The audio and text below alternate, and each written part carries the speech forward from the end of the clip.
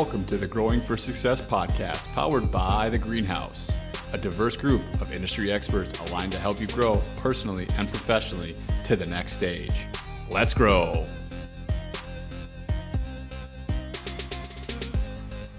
Hello, good people, and welcome to the Growing for Success podcast. Today, you're joined by Preston Broughton here, and today I'm going to be talking about a great topic that I'm very interested in, and I'm excited to share some more information with you about it.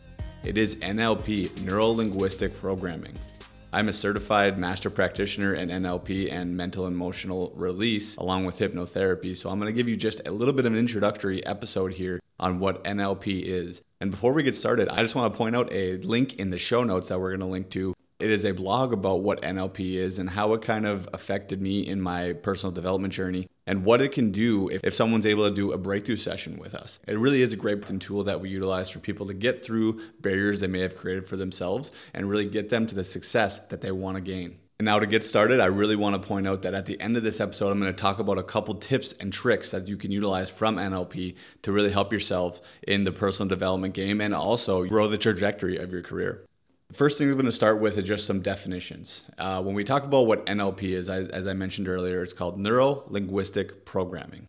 And we talk about neuro talks about the nervous system or the mind through which all of our experiences are processed through our five senses, which are visual, auditory, kinesthetic, olfactory, and gustatory. The linguistic part of it is, as it sounds, it's the language and other nonverbal communication systems through which our neural representations are coded. Those are coded through different things that we experience in life, whether they're pictures, sounds, feelings, tastes, smells, and words, and also talk that we have internally to ourselves. And then programming is really the patterns part of this. It's the ability to discover and utilize the programs that we run in our neurological systems to achieve our specific and desired outcomes. So it's really taking all of those things before, all the visual, the auditory, the kinesthetic, olfactory, gustatory, and all of the pictures, sounds, and feelings and tastes that we see and we take in from the world around us, and just putting them into different patterns that we're going to be able to recognize going forward in our lives. So if you think of it this way, if you think of yourselves wherever you're sitting, standing, wherever you're listening to this podcast, you are basically in the world that's around you. So there is about 2 million bits of information that you are running into on a second-by-second basis. So all of those 2 million bits are coming at you at a rate of speed that is unfathomable. Our brains can only represent or filter through about 126 of those bits. So what happens is when those bits come into your head, they get filtered out, and they get filtered out through all the patterns that you've already figured out in your life. So they kind of get filtered in, and then they go into what is called an internal representation into your mind. So what you see, someone else might not see the same thing because they have a different internal representation. The way that you react to those things is they get filtered through that internal representation. They also get filtered through whatever state that you're in, whatever emotions that you're feeling, and then also how you are actually feeling physiologically. So like if you're feeling a pain somewhere, if you're feeling different things, after it goes through all the internal representations, the state that you're in and the physiological situation you're in at that point, it comes out as behavior. So whatever you're taking in, like the perfect example is if you're driving a car. When you're driving a vehicle, there's so many things that are coming at you. And if something happens, it goes directly into your brain. You create an internal representation. It goes through the states and the physiological that you're feeling, and usually it comes out as either a positive, negative emotion. Usually when you're driving, it's going to be a negative emotion because you're upset about something, because there's a lot of things happening in that short amount of time. So you can kind of see there's so many things happening in that situation, and it gets filtered out, and it comes out as a behavior that you've exhibited through that process of your brain. And along those same lines, you filter through different things with those internal representations due to the fact that we have kind of two different minds in our head. There's what we call the conscious mind, and then there's what we call the unconscious mind. I like to equate it as there is a grown adult living in our head, and there's also a small child living in our head. And that would be the conscious mind being the adult, the unconscious mind being the small child. If you think about when you were a young kid and when you first started remembering memories, you normally see just a huge picture of whatever that memory was. And the reason being is our unconscious mind, it really runs in pictures. And that's the biggest thing that I can stress about the unconscious mind is that if you're seeing a picture, you're channeling your unconscious mind. And your ability to kind of project on those pictures is you using your conscious mind and the things that you've learned to project onto that picture. So the cool thing about the unconscious mind is it does a lot of things that you don't even have to think about it doing. It just does it automatically. One of the biggest things is that it runs the body, and it's the domain of all the emotions. So if you're feeling an emotion for whatever reason, that's coming straight from your unconscious mind. Some of the crazy things that it actually does that you're probably not going to think about is that it represses memories with unresolved negative emotions. It may keep those repressed memories repressed for your protection, presents those memories for resolution. So like if you're in a situation and you feel something come up that you've dealt with in the past and you're kind of like, why am I feeling that right now? It may be because your brain actually wants you to get over that certain thing. So that's the great thing with NLP is that it helps you get over those little barriers or blocks that may have started in your life and you don't know how to get over them. Some of the other great things that the unconscious mind does is it does not process the negatives. The best example you can use is when someone says, don't think of an elephant. What's the first thing you do? You think of an elephant. These are the ways that we know this unconscious mind is still part of us is because all of these things that it does, you can see it in little intricate ways if you know how to access it. And that's the cool thing about NLP is it helps you access it a little bit more.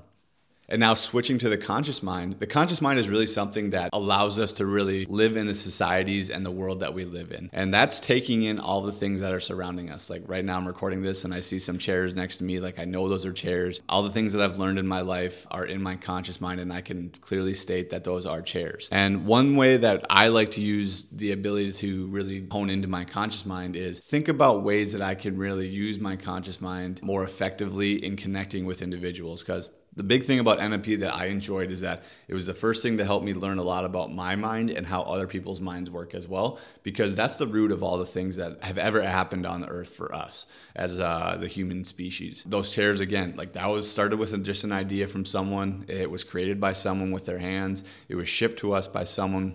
And so all those things are starting points that were started in someone's brain. So if you know how to utilize all the connections and how to be able to communicate effectively with other individuals, it's just going to help you so much more. So I'm going to give you a couple tips right here. One of the big things that they teach in NLP is called rapport. And when you think of rapport, it's really just your ability to connect with someone and how fast that can be established with them. And as we know, there's a lot of things that happen in that back-to-back conversation or situations that happen, but I'm going to break it down for you a little bit. When we think about having a conversation with someone, we think about talking with them. Well, in that situation, 7% of the words that we say are the only things that are making positive representations. There is a tonality and then there's a physiological aspect that really are the biggest things that you want to think about. So if we break it down from 100% in a situation like that, words are 7% of the components, tonality is 38%, and then physiological and how you're really holding yourself is 55%. And that's kind of the body language portion of it. So that comes into posture, gestures, facial expressions. Your tone is really like how fast you're talking, the pitch that you're talking at, and the loudness that you're talking with.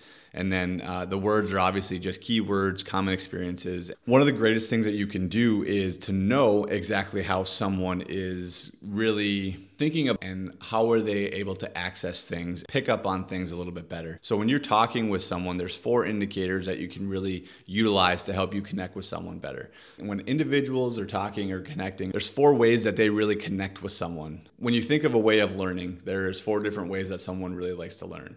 The first one is kinesthetic. That's a feeling. That's an internal feeling that they have. The second one is going to be visual. And this is pretty simple. It's they see things different ways and they learn things better by seeing things. There's auditory, which is they can listen to stuff and they can learn stuff just by hearing it. And the fourth one is kind of the outlier, which is auditory digital. And this is more of a person who's really internal and they like to think about things to make sure they make sense. So when you're talking with people, the best things that you can actually do to learn which one of these they are is just listen to them talk. Because if they're a kinesthetic person, when you're talking about things, one of the biggest things you're going to notice is that they're going to say, When I think about this thing, I feel this, I feel this, I feel this. They're going to say a lot of things about feeling. And that's one way to know that they're a kinesthetic learner, because if they're doing that, they use a lot of internal feelings to validate all their internal representations that they're having. Now, the best thing that you can do is that when you're talking back to them, you can say, oh yeah, I feel this, I feel this. And they're going to instantly gain a rapport with you and really see the connections that you guys have. The next one is the visual one. They're going to also talk in the verbiage of like, I see things as this, I see things like this, I see things like that. And then that's another way to notice what kind of learner they are. And in that case, they're going to be a visual learner. And then with an auditory learner, the biggest things you're going to notice is that they hear a lot of different things. And they're going to say, I hear this, I hear this. When they get to a point when they feel like they have connected with you, they're going to ask you, like, how do I know you? Have we met before? These are questions that they're going to ask to get validation, to really connect with you as well. But you're going to notice that they're going to be a lot more hearing based with that auditory. And then if they're kind of the outlier, which is like the digital auditory, these people spend a fair amount of time talking to themselves. They will want to know if your product or service makes sense. So that's where they're going to spend a little bit more time internally. So they're going to be a little bit more of a wild card for you to feel and figure out which one they are. The best thing you can do in this situation is really just allow yourself to really connect with them and kind of see what they're doing and kind of do some pacing and leading, which basically allows you to really connect with them on an energy level. Because if you're doing the same thing that they're doing, you're going to be able to get in rapport with them as well. That's just a really quick synopsis of some things that you can do to really connect with individuals when you're meeting them for the first time.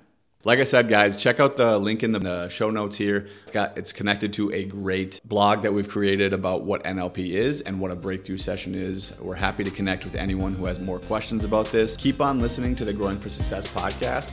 Keep on growing, everyone.